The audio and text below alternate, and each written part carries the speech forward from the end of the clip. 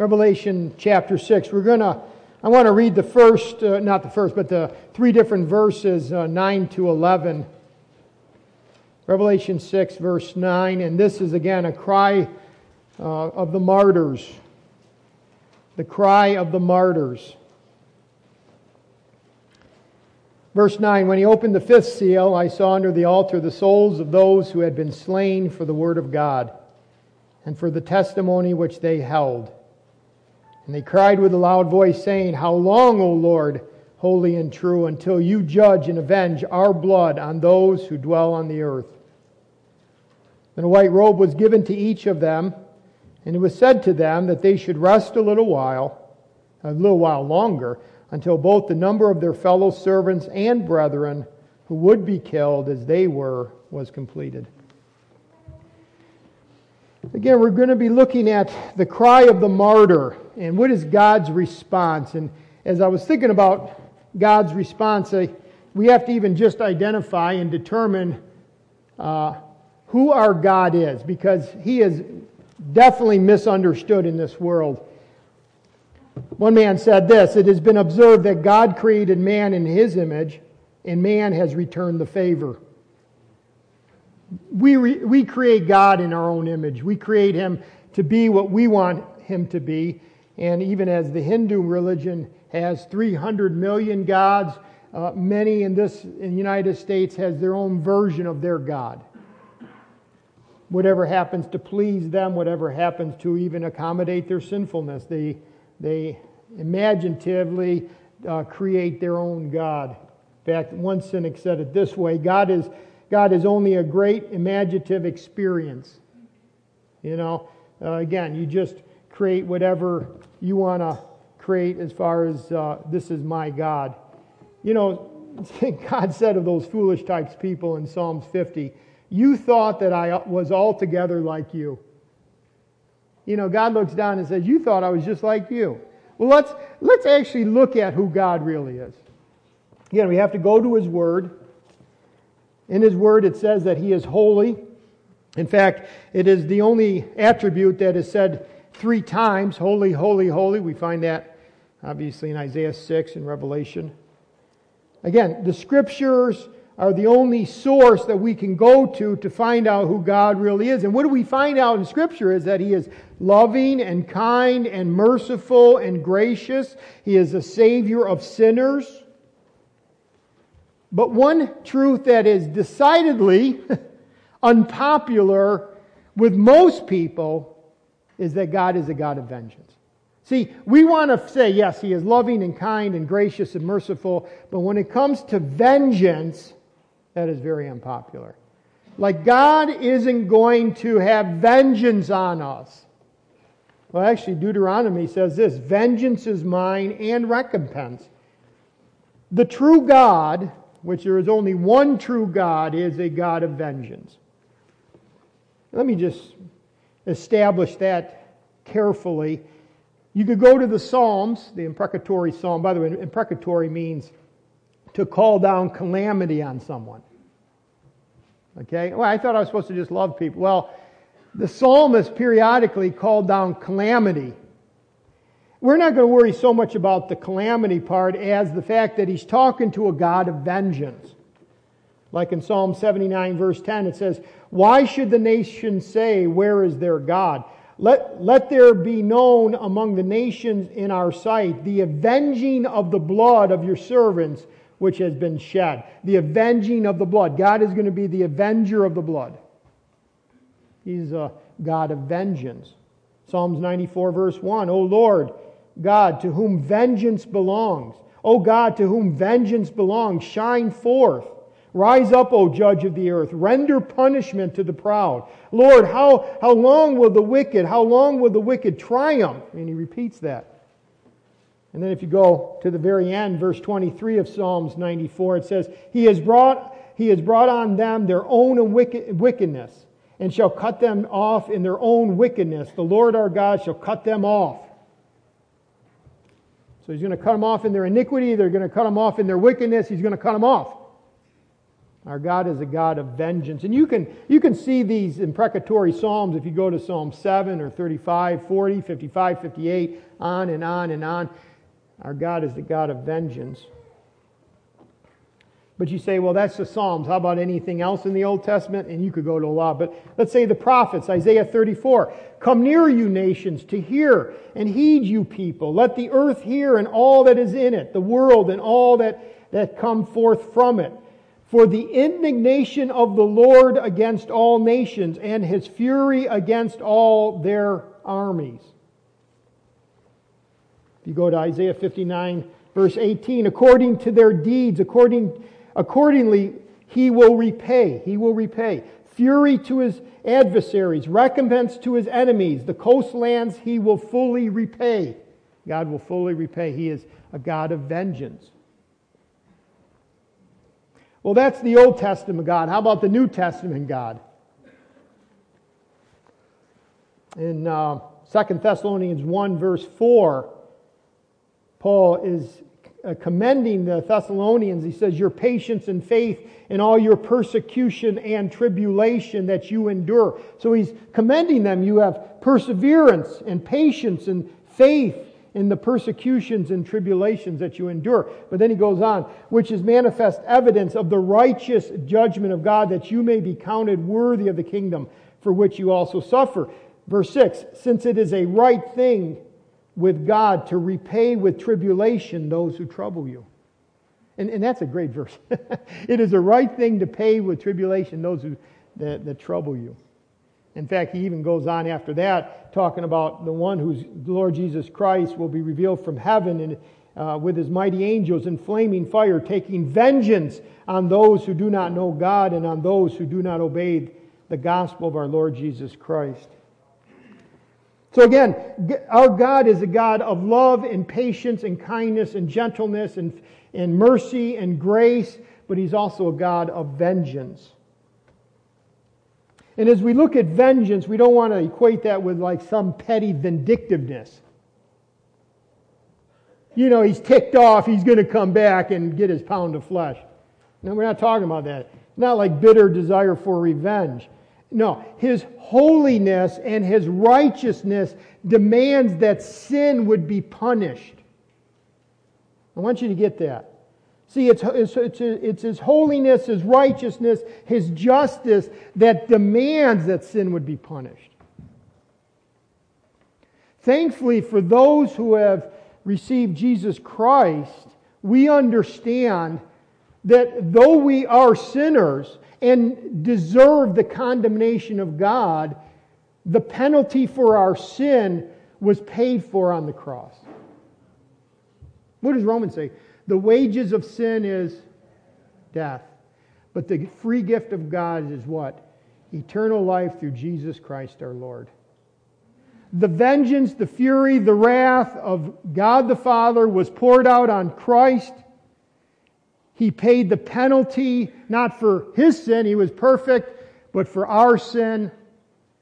Literally on the cross, Christ exhausted the Father's wrath towards him. I mean, it was completely placed on Christ. And for those who come to faith in Christ, to those who realize that Jesus Christ is the substitutionary death, He's our substitute. He's the one that paid for our penalty, the penalty of death, the penalty that we should be paying. But He paid that penalty on the cross, and we receive Him, and we repent of our sins and believe on the perfect Lamb of God, our sins can be forgiven. So the wrath of God, the vengeance of God, has been paid for as far as against my sin, but I didn't have to pay the penalty, Christ did. There's a consistency throughout Scripture that the sinner will die, that sin will have to be punished. Sin has to be punished. Thankfully, Jesus Christ, as the perfect Lamb of God, paid the penalty for my sin. But the vengeance of God was complete. Now, you might say, okay, He's a vengeful God. That sounds negative, but He is avenged. He will punish sin. But I want you to be careful here, and this is all groundwork for the passage we're in. But we're not to take vengeance. It's only in God's hands. Romans 12 says this, verse 19. Beloved, do not avenge yourself. Don't avenge yourself, but rather give place to wrath. It's got to have its place. You don't avenge yourself. It has a place because it's in God's hands. Vengeance is mine. I will repay, says the Lord. That's the passage we read in Deuteronomy 32, right? Vengeance is in God's hand. I can't take vengeance. And when we look at the passage, this is important because it sounds like they're saying, avenge us, but actually it's a question, not a statement. So vengeance is mine, I will repay, says the Lord. Verse 20, therefore, if your enemy is hungry, what are you supposed to do? Kick him. No. If he's hungry, you feed him. If he's thirsty, you give him a drink. Why? Because you heap coals of fire on his head. But wait, that sounds pretty harsh.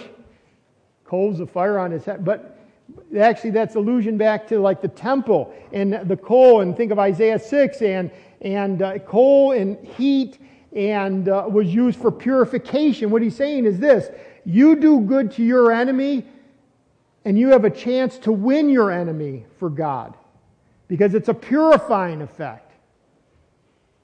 When you return good for evil, that person says, wait, that's not right. It's supposed to be evil for evil. And you're starting to plant a seed. That's what happened with Sutta. Right? Here's the gospel. But then, he was left for dead. And yet, the fact that he didn't strike out, the fact that he didn't swear and cuss, the fact that, that was a huge witness to those who were ungodly. So again, justice and vengeance is in God's hands. Now, we take all those thoughts and it starts to make sense why Revelation is written. Especially the tribulation, because many times people say, but why the tribulation? Total destruction of the earth. Why? Because God is loving and kind and merciful, and we see many people getting saved through the tribulation. But God is also holy and just, and He is a God of vengeance. And sin will be punished. And that's what you see in the 7 years, especially of the tribulation. So let me go back to that. I've got some things. Let's just review very quickly. Again, the tribulation, like in Malachi, is called the great and terrible day of the Lord. Great and terrible. Because it will be so horrendous, something that the world has never seen before. Total, complete destruction of this world, of this earth. But we want to be reminded that the source of the tribulation, this is found in your outline, if you will. If you don't have your outline, it's right in the bulletin there. But the source of the tribulation is not Satan. The source is not just evil men, though God uses Satan and evil men and the Antichrist and the false prophet. The source is found in Revelation 6, verse 16. It's the passage we're in. And it says, and they said to the mountains and the rocks, fall on us and hide us from the face of Him who sits on the throne, and that's God the Father, and from the wrath of the Lamb. So the source of the tribulation is God Himself. God is a God of vengeance. Now the timing, we found in Daniel chapter 9, if you will. Daniel chapter 9 says, I love this. And after the 62 weeks, if anyone else has any, someone gave me this one, but I need to get a couple more, or just order them. I just need to, and shall be cut off. I'm not asking you to pay for it. The church will pay for it. I just need to find out where we got it. Anyways, after 62 weeks, remember these are 62 segments of 7 years each. And before that it said 7 years, and then 62, that's a total of 69 total weeks, which is segments of 7 years each, which is a total of 483 years. The Messiah will be cut off. Okay? And what we said last week, because my wife said, John, don't give statistics without a chart. But the point is this. This is wow, that's a really pathetic chart. Oh, there is a... Okay. I'm going to sit over here where my wife sits. Okay. It's called the 70 weeks of Daniel, because that's how he starts it out in, I think, verse 24. But the point is, and again, we're not going to go back there, only to say this. The decree in 444 BC with Nehemiah started the 70 weeks of Daniel. It went up to the week that Jesus Christ walked into the temple, or Jerusalem, for the last time, okay? And then it says, verse 26, he will be cut off. That happened 4 days later. So he walked in on a Monday. He was crucified on a Friday. And that amount of weeks, 483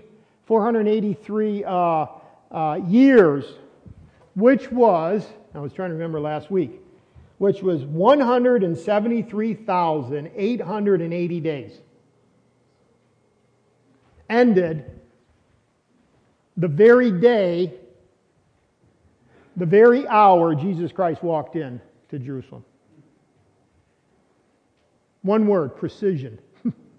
How do you know that that's right, John? Because the God who wrote the Bible is literally wrote history and is playing it out exactly the way he wants it. He told us. Messiah would be cut off, the war, but then, please leave that up. Then it says, and the people of the prince who is to come. That's the second part of verse 26. The prince who is to come is not Christ. He's already come. The prince who is to come is Antichrist. And then it says, then he shall confirm a covenant, verse 27, with many. This is Daniel 9:27. There's going to be something happens. The covenant is signed, and then 3.5 years later, the covenant is broken. And this entire 1 week is 7 years, which is divided into 2 segments. You'll see this very clearly in the Old Testament, but also in the New Testament Revelation. It's going to be 3.5 years, the first part, and then 3.5 years. This is called the Great Tribulation. And right now, today, this is how it plays out, I believe. The seal judgment is seals 1 through 4 is right here. Seal number 5, which is the one we're on, the cry of the martyrs, is a bridge going from the first 3.5 years to the second 3.5 years. Then seal number 6 is right here. And seal number 7 is right here in the Great Tribulation. And seal 7 contains the trumpet judgments as well as the bowl judgments. So think of it this way. The 7th seal is broken, let's say maybe 6-8 months before the very end. And then the bowls, which also introduce the trumpet. The 7th trumpet, and I'm going to show you another chart next week, okay? I've got it, but it's not purpose for here. But because I want you to see the big picture, okay? Seals 1 through 4, seal number 5 is a bridge between the first 3.5 years to the Great Tribulation, the last 3.5 years. Seal 6, seal 7, the 7th seal introduces the 7 trumpet judgments. The last of them is the 7th trumpet, which introduces the bowl judgment, the 7 bowl judgments, and they happen in rapid fire, like all within maybe 3 weeks. Because let's face it, when the sun goes out, you don't have much time. Everything is going down, right? I mean, it all ends where the very end, the sun literally goes out. Not darkened, out. Well, that's a matter of hours before we become like Mars and it's, minus however many degrees, right? I mean, you know what I'm saying? So that's at the very end. It's like a rapid fire. Because if he didn't cut it short, no flesh would survive. Okay? So that's the big picture. I want you to get the big picture. Because now you can start putting pieces in. Which means this, Revelation chapter 6 carries us all the way to the end of the 6th seal. Chapter 7 takes us back and we find out about the 144,000, the witnesses and those who die as a witness for Christ. Chapter 8 introduces us to seal number 7. So by the time we get to chapter 8 of Revelation, we're just about right here. Okay, as far as the trumpet, the bowl judgments and stuff like that. All right, we'll get into more specifics. Now, Revelation chapter 6. Again, the Lamb opens the seals, and we've looked at the seals. The scroll is the title deed to the earth, but it's not what Christ is going to inherit, because he's already it's already his. What the scroll does with the seals is, it shows us how Christ takes the earth back. See, he allows judgments on the earth which carry it right to the very end. The lights go out, the sun goes out, the moon goes out, because the moon is just a reflector.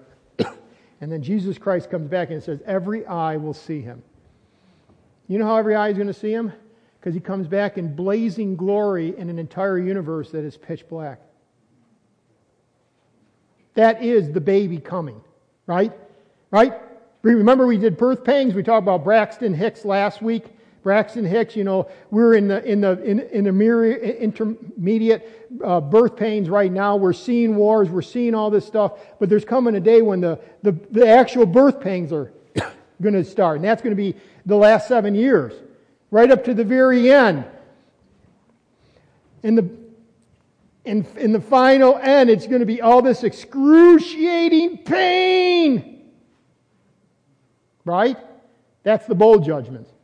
And then at the very end of the bowl judgment, Jesus Christ comes back. Everything is pitch black, and God in all His glory comes back, and every eye will see Him. So that's the scroll that is being, the seals broken. And then we looked at each one of the seals. The first one was false peace, covering most of the first 3.5 years. A white horse, but he had no bow. It's a power, but the key personality is Antichrist. We're going to see that again in chapter 13. But the first seal is peace, but the second seal, it says he opened the second seal, verse 3. I'm in Revelation 6, verse 3. A fiery horse went out, and it was granted to the one who sat on it to take peace from the earth. Why? Because there was a false peace leading up to that. See, that's where I get the peace in verse in the white horse. There was a false peace, and now peace is taken from the earth, and people shall kill one another, and there was given to him a great sword. And number 3, this third seal was broken, and it's a black horse. This has to do with famine. So it goes from false peace to war to famine. Again, a quart of wheat for a denarius. Quart of wheat, enough food for one person to eat for one day, takes a whole day's wage. These are famine conditions. Again, 3 quarts of barley, less nutritious, but maybe to feed a family, takes a whole day's wage. You work a whole day just to get enough food to survive. And then the obvious after you have death and famine, war and famine is death. Verse 7, when he opened the 4th seal, I heard the voice of the 4 living creatures saying, come and see. And this is a pale horse. Pale, ashen, green yellowish. It represents death. It represents like a corpse. And so you have the grim reaper killing and the grave digger scooping them up, which is Hades. But now we get to the 5th seal. And this one is opened, except now, and we're going to go from earth now to heaven. By the way, this is how he's been doing it, John, as he's writing down. Sometimes we're on earth, sometimes we're in the heavens. Remember Revelation 1, we saw the glorified Christ. That's Him, that's in heaven. But then we had the 7 churches of the Revelation, right? That's on earth. That's present day. That's right now. 7 characteristic churches of this age, okay? But then we went back up to heaven, the heavenly throne, God the Father, God the one who's the Creator, chapter 4. And then the Lamb that's on the throne, chapter 5. See, we've been going up and down. And now, we started on the earth, verses 1 to 8, but now we're in heaven. And you might say, well, why is that? Why is he going back and forth? Because it encourages us. See, could you really take a book that just did rapid fire all the death and destruction that's going to happen? It would almost make us like this. If you really are paying attention, this would totally depress us. And might even say, not only depress us, but totally discourage us. So what does he do? He keeps giving us glimpses of God. Why? Because what does he say in there? God is in control. It's all according to God's plan. You could say it this way. God wrote history, and now He's executing it. He wrote it. This is how it's going to play out, and now He's just executing it. Everything is according to God's plan. Parachuting is according to God's plan. Terrorism. What He's doing in different countries. It's all been ordered by the one who is seated on the throne. Heaven rules. Heaven rules on this earth. It's not haphazard. It's not haphazard. It's not random. God superintends all that takes place. This should be immense comfort to us, immense reassurance. We do live in very chaotic times, right? But the one who sent His Son so that we might have forgiveness, the one by His Spirit who has drawn you into the church, into His body through the sacrifice of Christ by receiving Him, the one who tells us through His Son, Jesus Christ, that we can call Him Father, He's orchestrating all this. This is all, and so therefore we are safe and secure. We should have comfort and encouragement through this. Some of you might die within the next year. And it may not be because of the health issues. It might be somebody shot you. Some of us might end up in jail. I hate that thought. Not being able to see my kids and grandkids. I love my wife too, but I mean, you know.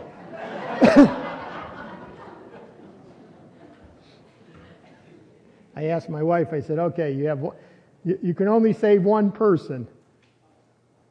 And I'm there and one of my grandkids is there. Who are you going to save? And she said, well, you know who I'm going to pick because you'd pick the same one, my grandkid. Right? We've had a good life. Wouldn't you want to sacrifice? So when I say all these contexts, I mean, we've talked and I love my wife and I would protect her. But, you know, this is the point. This is what I keep thinking. Do I love Jesus Christ more than my wife and my children and my grandkids? Because you know what? When you see people sacrificing and witnessing and suffering, do you understand that they love Christ more than even their own kids? Because I think of John Bunyan, who was in Bedford jail for 12 years at the one time, and I think a few more. And then there was this little dear little daughter, blind daughter, Mary. Little Mary would go see John Bunyan in Bedford jail. And because Daddy was in jail and would not renounce Christ, would not renounce the fact of preaching Christ, she had to suffer. She had to be without. She had to go hungry many, many times because Daddy was not able to provide food because Daddy was in jail. See, that's how it plays out. Where's your loyalty lie? Is it first with Christ, or do you say it this way? I will follow Christ as long as my family's taken care of. No, that's not the question is, are you willing to follow Christ?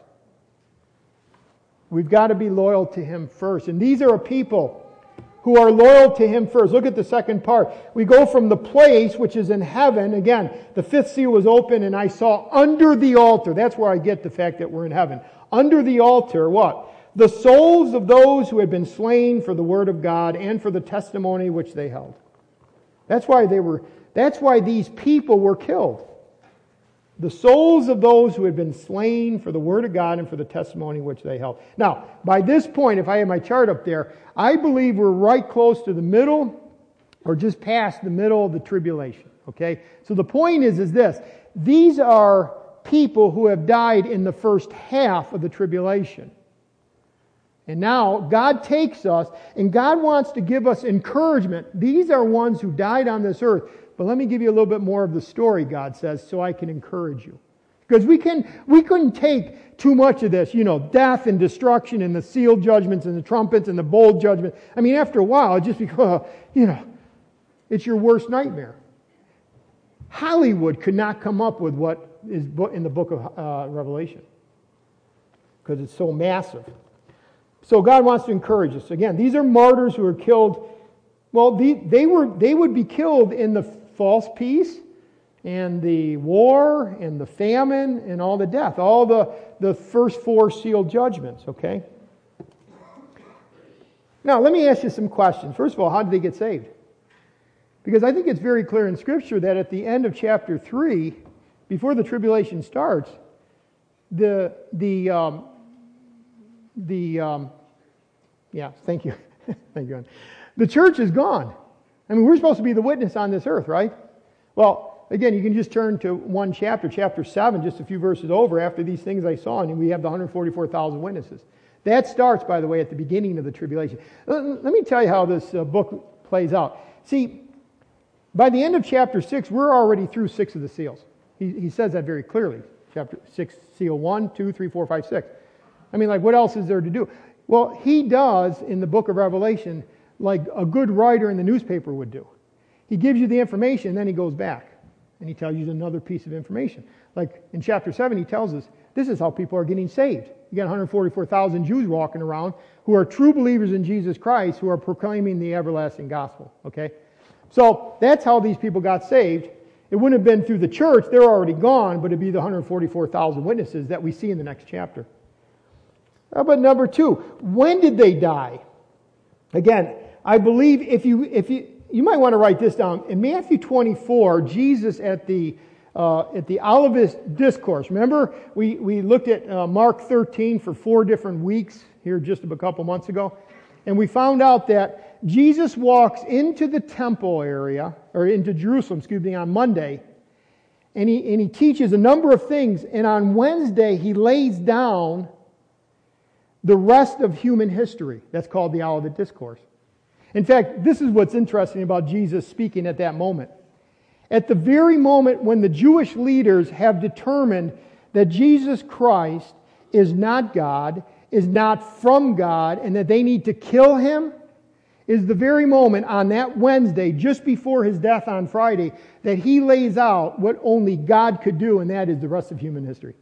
Isn't that amazing? They have determined he is not God, and then Jesus sits and says, but I'll tell you what's going to happen from now to the end. What only God could do. Gives me chills.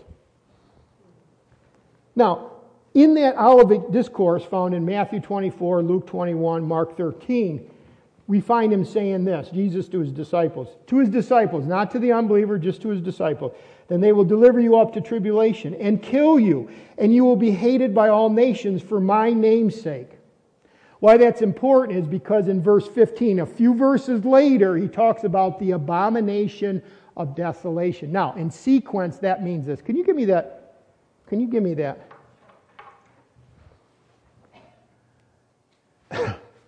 That means, he says you're going to be killed. But then there's going to be the abomination of desolation. That happens right at the 3.5-year mark. That happens when the Antichrist breaks the covenant. He sets himself up in the temple as God and expects worship from the Jews.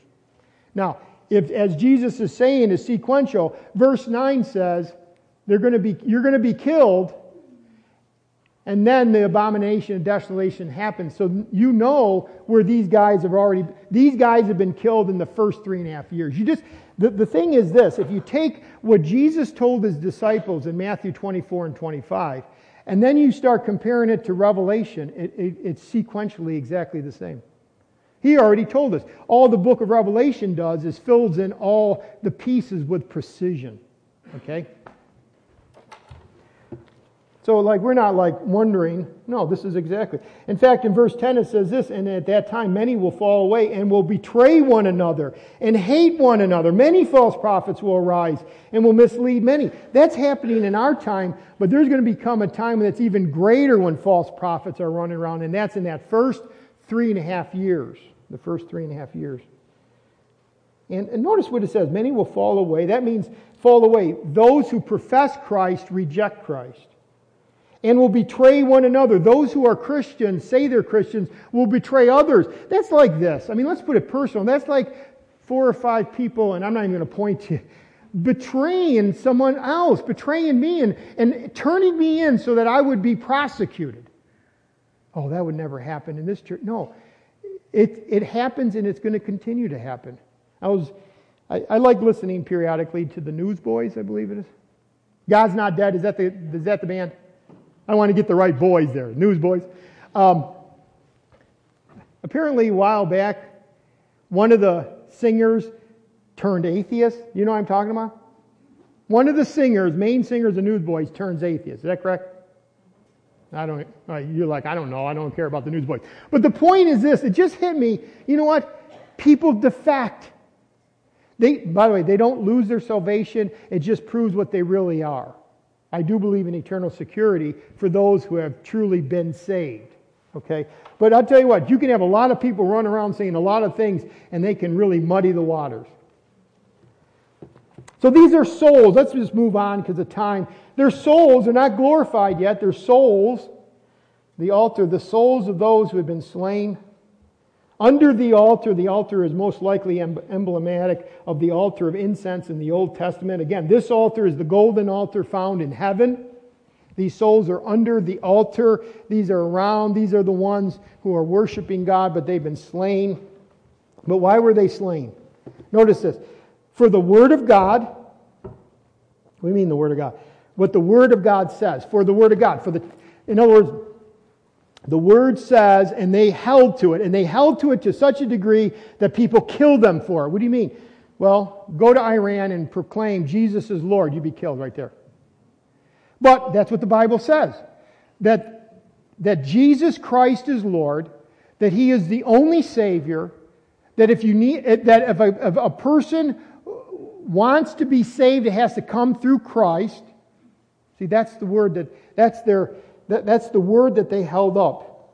These are people in the tribulation, along with the 144,000, but they were sealed. They couldn't be hurt. But these are ones who received Christ, and then they went out proclaiming Christ. Repent and believe in the only Lord Jesus Christ, and they were killed for it. They were killed for the proclamation. But notice this, and for the testimony they held. It refers to their loyalty to Christ. So not only their proclamation of the Word and holding to what the Word says and who Christ is and salvation is, but they're also loyal to Jesus Christ. They held to their testimony. That word testimony is martyrion. We get martyr from it. Which they held. In other words, it wasn't just that they spoke the Word. They actually lived the Word. They lived it. Let me go back to Matthew 28. Remember Jesus said, "Go therefore make disciples of all nations," what? Baptizing them in the name of the Father, Son, Holy Spirit. What? Teaching them all things. Is that what it says? Teaching them to observe all things. See, we're supposed to not only listen to the Word of God, we are to learn the Word of God, but then we are to live the Word of God. That's this right here. See, they didn't just proclaim the truth, they lived the truth for the testimony which they held. They were loyal to Jesus Christ, to His ways. They didn't just preach it, they lived it. One guy said this, their testimony is the badge of their allegiance and loyalty to Christ. That was their badge. They were loyal to Christ, His ways, His purposes, His people, His plan. To the testimony. I think that's where many times Christianity goes far away. You have a person who will proclaim the truth of the gospel, but they won't live it. I tell you what, if you want to ever do major damage, if you're a parent to one of your kids, don't live what you proclaim.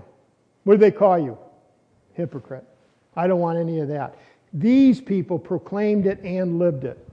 And because they were consistent, because they lived for Him, by telling others about Him, they were killed. Okay? They were killed. But notice what they're saying. So they are faithful. And I just keep asking myself, Lord, am I going to be faithful when that fist comes around to hit me in the face? Or will I back down and say, well, my kids need a father? No. Are we loyal to Jesus Christ first and foremost? Are you loyal where you're at work? In your family, we're going to see people on Thanksgiving. Are you loyal to Christ? Or is it, they just know that you're kind of fanatical and you're kind of weird and religious? No. Do they know that you're a Christian?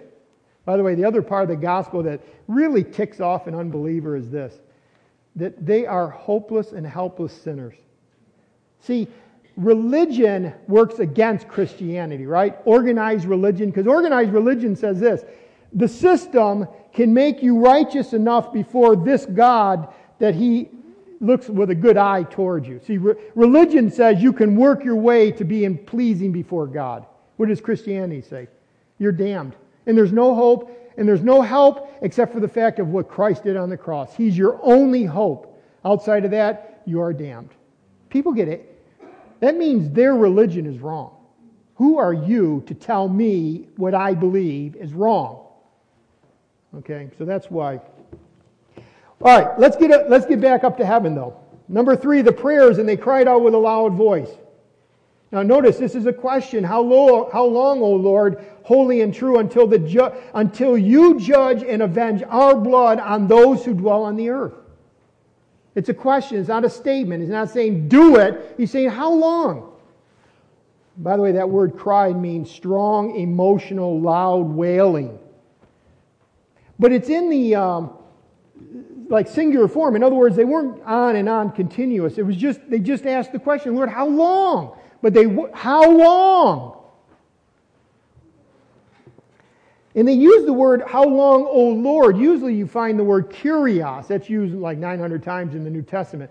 But this word is despot. We get the word despot. Very rarely used. O Lord, despot. In other words, master, sovereign, the Almighty One. Lord, how long, this is what they're asking, how long are you going to allow this rebellion to go on? Because let's face it, our human feeling wants to what? Zap. Done. But God is patient. How long? Oh Lord. And you get see, we always go until you judge and avenge our blood. But the first thing they say is this. How long, O Lord, holy and true? See, they first of all say, Lord, you are holy. You are holy. Therefore, you must judge sin. Psalms 5 says this. You are not a God who takes pleasure in wickedness. You're holy. But not only that, but you're true. You must be faithful to your word. Holy means you must judge sin. True means you must be faithful to what your word says. Your word says you're a God of vengeance. Your word says that you judge sin. We know you judge sin. We know the cross. That's where you placed our sin on Christ. Holy and true one, how long? See, they're beseeching the Father and saying, Lord, we know you're true. In fact, we know it like in Matthew, or excuse me, Luke. It says this, heaven and earth will pass away, but my words will not by no means pass away. He said that in the context of judgment. See, he's saying, listen, I just laid out for you history in Luke 21. He ends by saying, and heaven and earth is going to pass away, which it will. But I'll tell you this, even though heaven and earth is going to pass away, I'll tell you something that will not pass away. What I've just told you. My word will not pass away. Heaven and earth will pass away. This will be all burned up. But you know what's not ever going to pass away? What I have told you. And you can mark it down exactly like I said. It will be played out. Why? Because I am proclaiming myself to be God, he says in the temple. Right? Actually, he wasn't in the temple. He was outside the temple. But you see what I'm saying? We always use that word, heaven and earth will pass away, but my word will not pass away. That was said in the context of the end times. He had just laid out history, and he says, and you can mark it down. Now these guys, these martyrs are saying, Lord, you're holy, you're true. How long before you finally judge these sinners? You avenge our blood on those who dwell on the earth. That's pointing to the ungodly, the earth dwellers. Now notice his response. Again, we get encouraged by this. Then a white robe was given to them, and it was said to them that they should rest a little while. By the way, it's not showing impatience. These are not glorified. These are people in heaven. They have no sin. But he's saying just patience gives them a robe. They don't have a glorified body yet. Most commentators say this is just symbolic. But it's symbolic of something.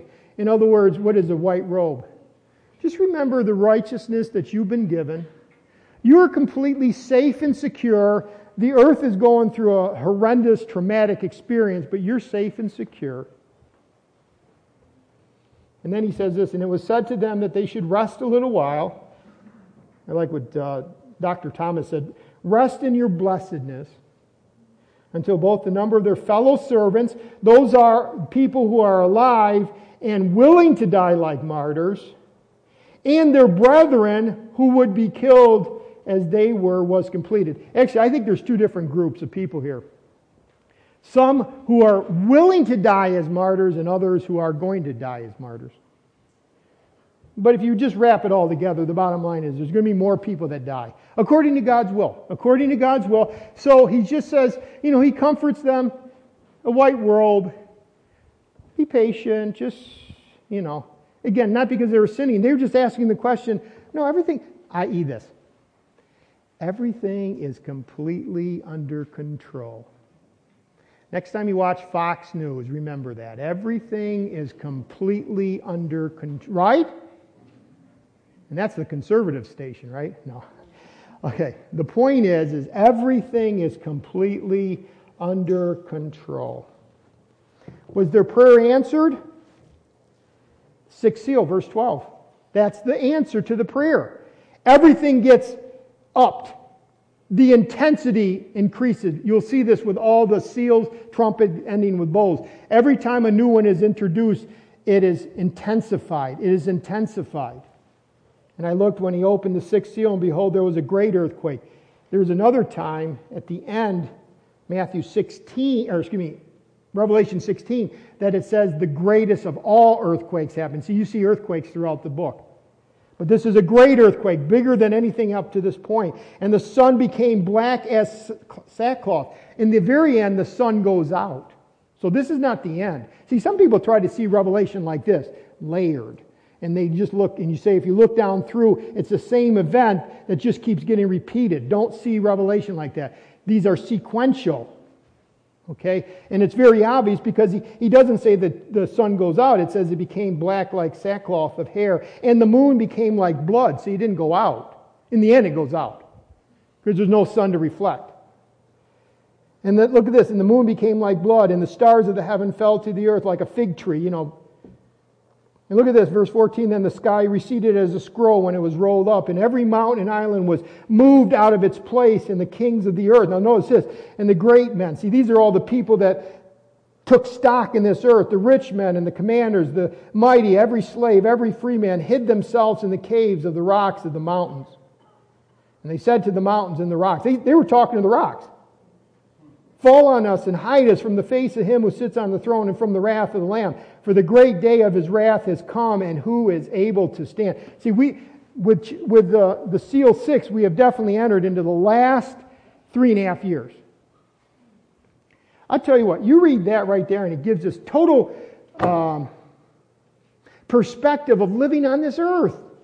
Don't try to get your little kingdom here. It's not going to last. Work towards what Christ wants.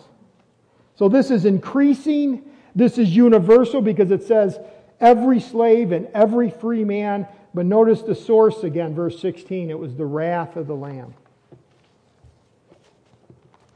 Let me close out with just 3 or 4, again, obvious applications. Question. Do we find our comfort in the fact that everything wrong will be judged and every right will be rewarded? Do you find comfort in that fact? Every wrong will be judged and every right will be rewarded. That's part of the martyrs, okay? But I mean, are we? Hopefully, as you're doing the study with me, you're saying, you know what? You're right. Every wrong will be judged. So I click on the news and I see all the craziness in our world, in our nation, and other nations. Just know this, every wrong will be judged. But also the other side is this, every right will be rewarded. Live for Christ. And pray that even the enemies find their salvation and their hope in Jesus Christ, right?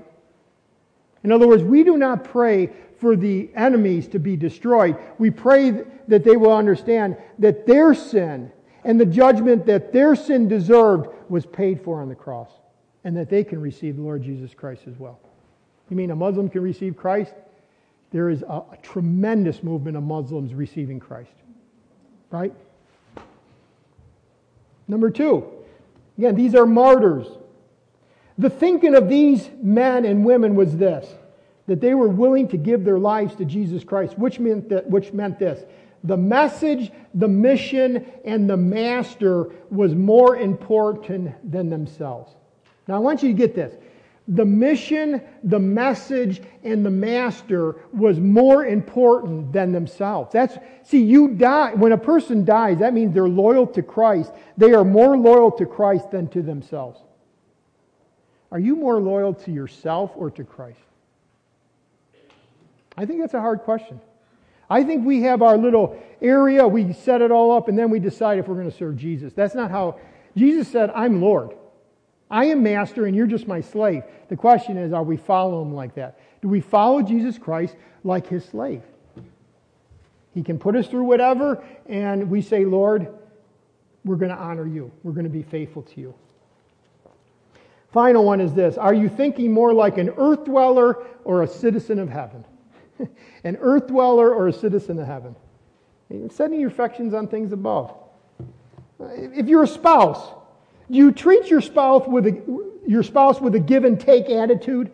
I'll give to her if she pay. I'll give and take. Or with a love and commitment that the Bible both commands and requires. In other words, if I have a loyalty to Jesus Christ, then I treat my wife with an unselfish love. Doesn't matter what she gives me back. It's about me serving her. Why? Because that's what he said. Do you see the difference? That's a game changer for a marriage. Or let's say parents, do you get more excited about your child's athletic ability or his SAT score than the development of his biblical character and his ability to follow and obey Jesus Christ? Ooh, no, SAT scores are important, not in comparison to following Christ. We put all our time into this stuff that's so temporary. Are we pouring our lives into our kids so that they follow Christ? Last one. If your greatest happiness is your greatest happiness found in the things that are seen and physical and temporary and earthly, or in what is not seen, spiritual, and eternal? Or as many said over the years, if you were charged with being a Christian, would there be enough evidence to convict you?